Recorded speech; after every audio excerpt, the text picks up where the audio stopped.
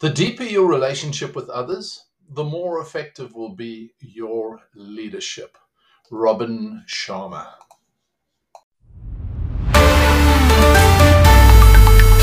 Welcome to the Leadership Boost. Leadership Boost. Boosting your leadership into high performance with your host, Sean Smith. Updating you with the points and principles to sharpen your skill so you can make a difference and have an impact in whatever leadership role you find yourself in right now. Forget the fluff and get the stuff with Sean.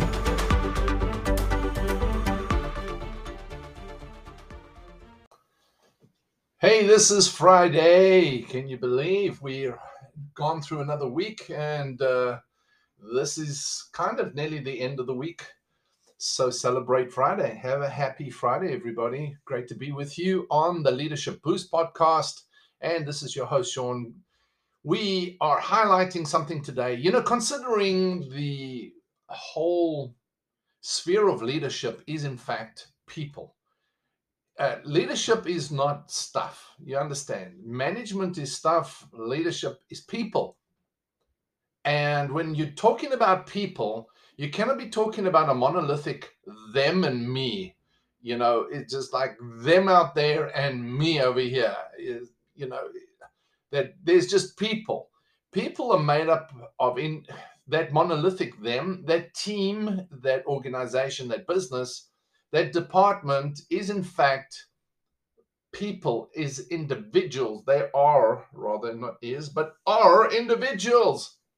Each one has their own world. And the better you build a relationship with that individual, the more engagement you have, the better productivity, the better the culture will be in the organization.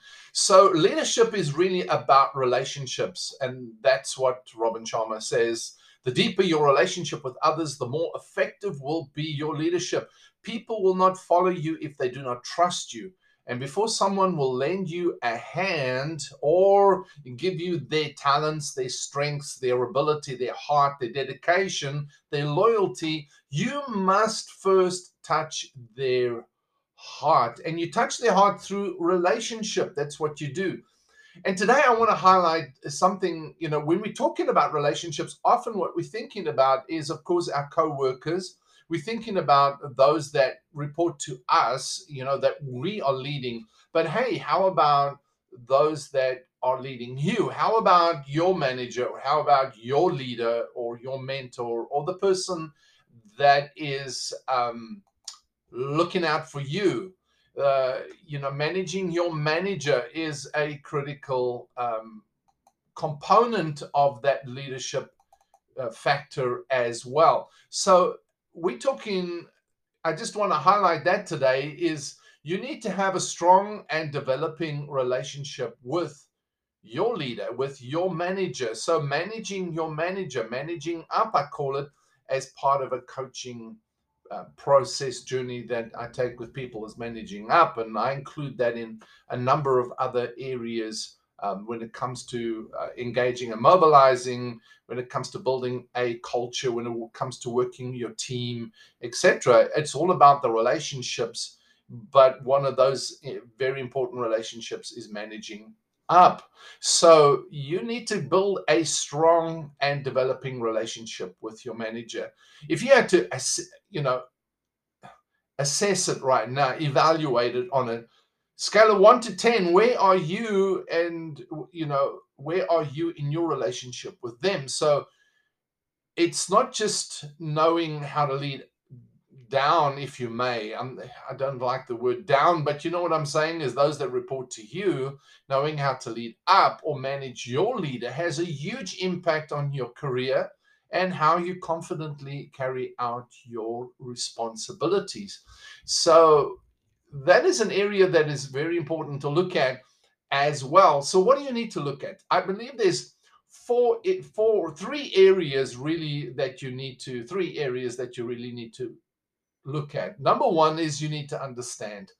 You need to understand your manager or your leader, however you want to put it, their aspirations, their style, their definitions of success? What are their goals? What are they expecting? You know, let's see, what else is there that you need to know? You know, how, of course, how do they define personal success? What are their personal goals and aspirations? How do they communicate? How do they like to communicate?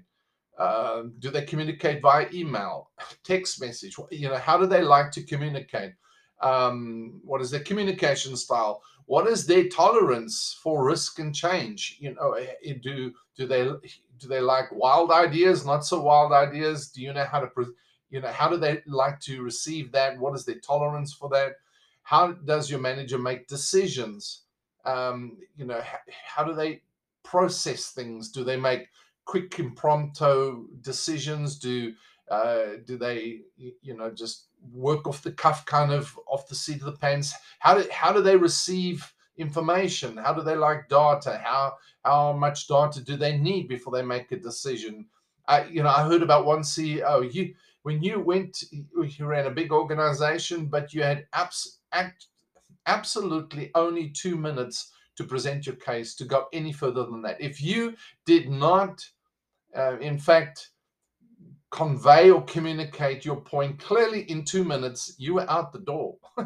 It's like, now I don't know about that style, but you know, he ran a big organization for a CEO. That's what he wanted. So you need to make sure that you have what they need, and what are they looking for. That's what I'm talking about. Is if you're working with that kind of CEO, is, you know, what is it they're looking for in that 2 minutes? You can find out, you can learn, you can understand.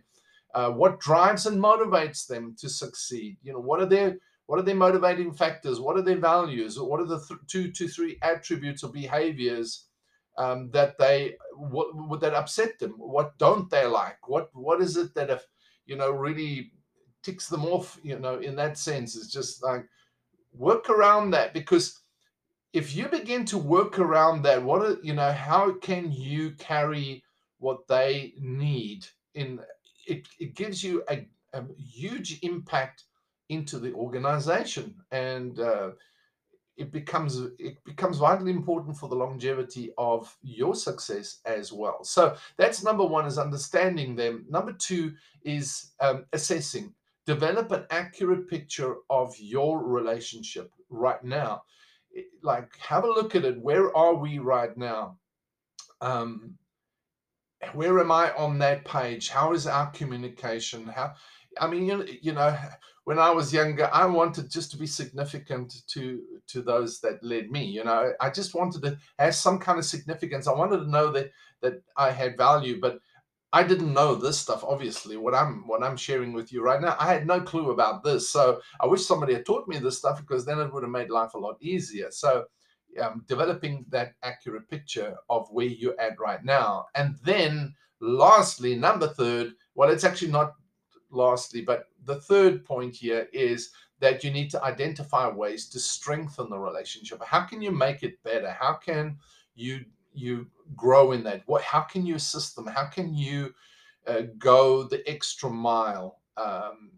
That's really what it's all about. How can you go that extra mile for them to help them be successful? You know, we often, I was talking about this last night with my son and daughter-in-law, and we were just talking about how I had an incident when my youngest son was diagnosed and with cancer, and so a couple offered us like a natural, cure method, and I said, look, okay, I'll present it to him and see what he wants to do. And of course, when you hear that kind of news, you kind of thinking of every avenue, every possibility. And so I presented it to him, and he said, no, he wants to go the way of the medical scientific way. He wants to go with the oncology, and which is fine. That was his decision, and I wasn't swaying him either way. That was, I presented it with him with the options, and it was up to him to choose, and that was what he chose. So I went back to this other option that was given to us, and I went back to them and I said, hey, listen, this is his choice. They went off at me. I mean, just like punishing me because I rejected their offer, and immediately it just told me that I'm so glad I never chose their offer, because what was their agenda? If the agenda was just to get another patient, client, whatever, what was their agenda if that was the whole thing? And we started talking about, our conversation went to being abundance minded and scarcity minded. And the thing about it is, I learned this from Stephen Covey many years ago, and it helped me tremendously. It gave me such security and confidence about who I am and about what I do, and where I fit into the whole thing. And so, he said that a scarcity minded person always thinks there's not enough. So what they do is they religiously will demand compliance, or they will punish you. So, and that works in sales, it works in conformance to whatever, whatever they think is the path. They will demand conformance, or they will punish you. And it's their religion. It's the way they function, but they're scarce. For them, there's never enough recognition, never enough money, never enough resources, never enough acknowledgement, promotion, acceptance, approval. There's never enough.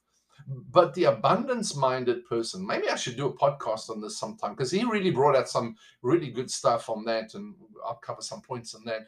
And he talks about that the abundance-minded person, or the abundance-minded manager, in fact, to them, they celebrate other people's victories, successes, promotions, approval, because to them there's always enough. The world has enough, and that's the truth. I was in Africa, and I was telling some leaders out there in Malawi. I was saying to them, I said, what you need to realize is money hasn't left Malawi.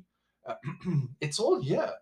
It's just we think there's scarcity because it's only in a few hands. You've just got to find the way. You've just got to find a way to begin to draw it to you. There is enough, but we think scarcity. So what we're thinking is, I've got to pressure, I've got to manipulate, I've got to demand, I've got to beg, I've got to do whatever it takes to get some of that. I need to get a share of that, somehow, because there's only a limited amount. But there's more than enough. Somebody did an exercise and took all the wealth of the world. I mean, we're talking about everything, the infrastructures of nations, etc. And it turns out that there's so much that every person, if it was divided among every person in the world, they would be millionaires. So the point of the matter is, it's not that there isn't enough. There's plenty for everybody, but what we've got is this paradigm of not enough. So what we do is we try and take away from others, because I might come short. I have to demand compliance. I have to demand more. I have to demand, and because there's not enough. But an abundance-minded person is so much more at peace about things, more content about stuff.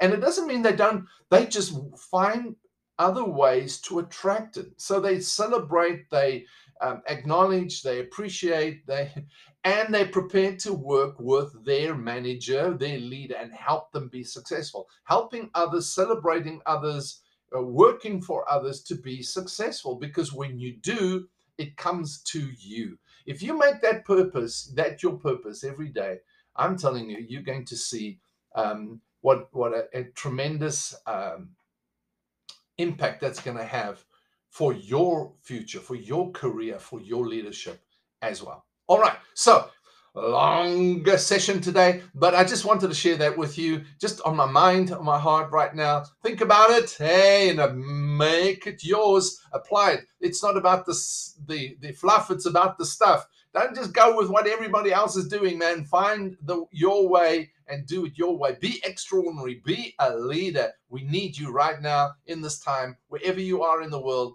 to be an extraordinary, true leader who does what's necessary. All right, so thanks for being with me. Until next time, this is Sean saying over and